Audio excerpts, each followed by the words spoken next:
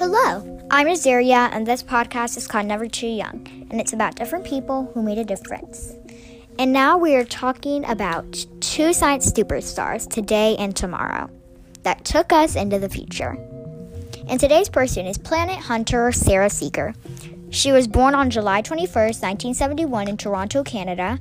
Her occupation was being an astrophysicist, and her boldest moment was predicting the discovery of alien life within 20 years.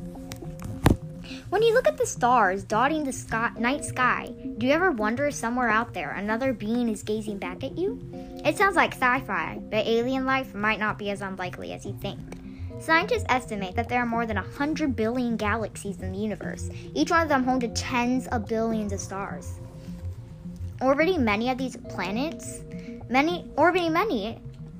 planets that have the right conditions for life. One group of experts estimates that the universe holds about 5 trillion of these habitable worlds. To get an idea of how many that is, consider this. 5 trillion seconds is more than 150,000 years. In short, the universe is so big, odds are we're not alone. And Sara Seager is 100% confident that it's only a matter of time before we find out who we share it with.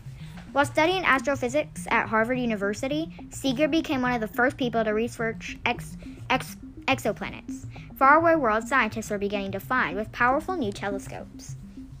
She came up with the novel way of studying the atmosphere, or layers of gases, that surrounds these faraway planets.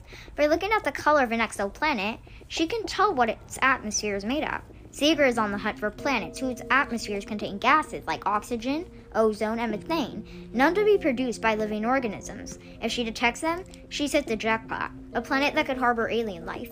Seager predicts that will happen within 20 years. And here's a quote. Being a scientist is like being an explorer. Bye-bye. Thank you for listening.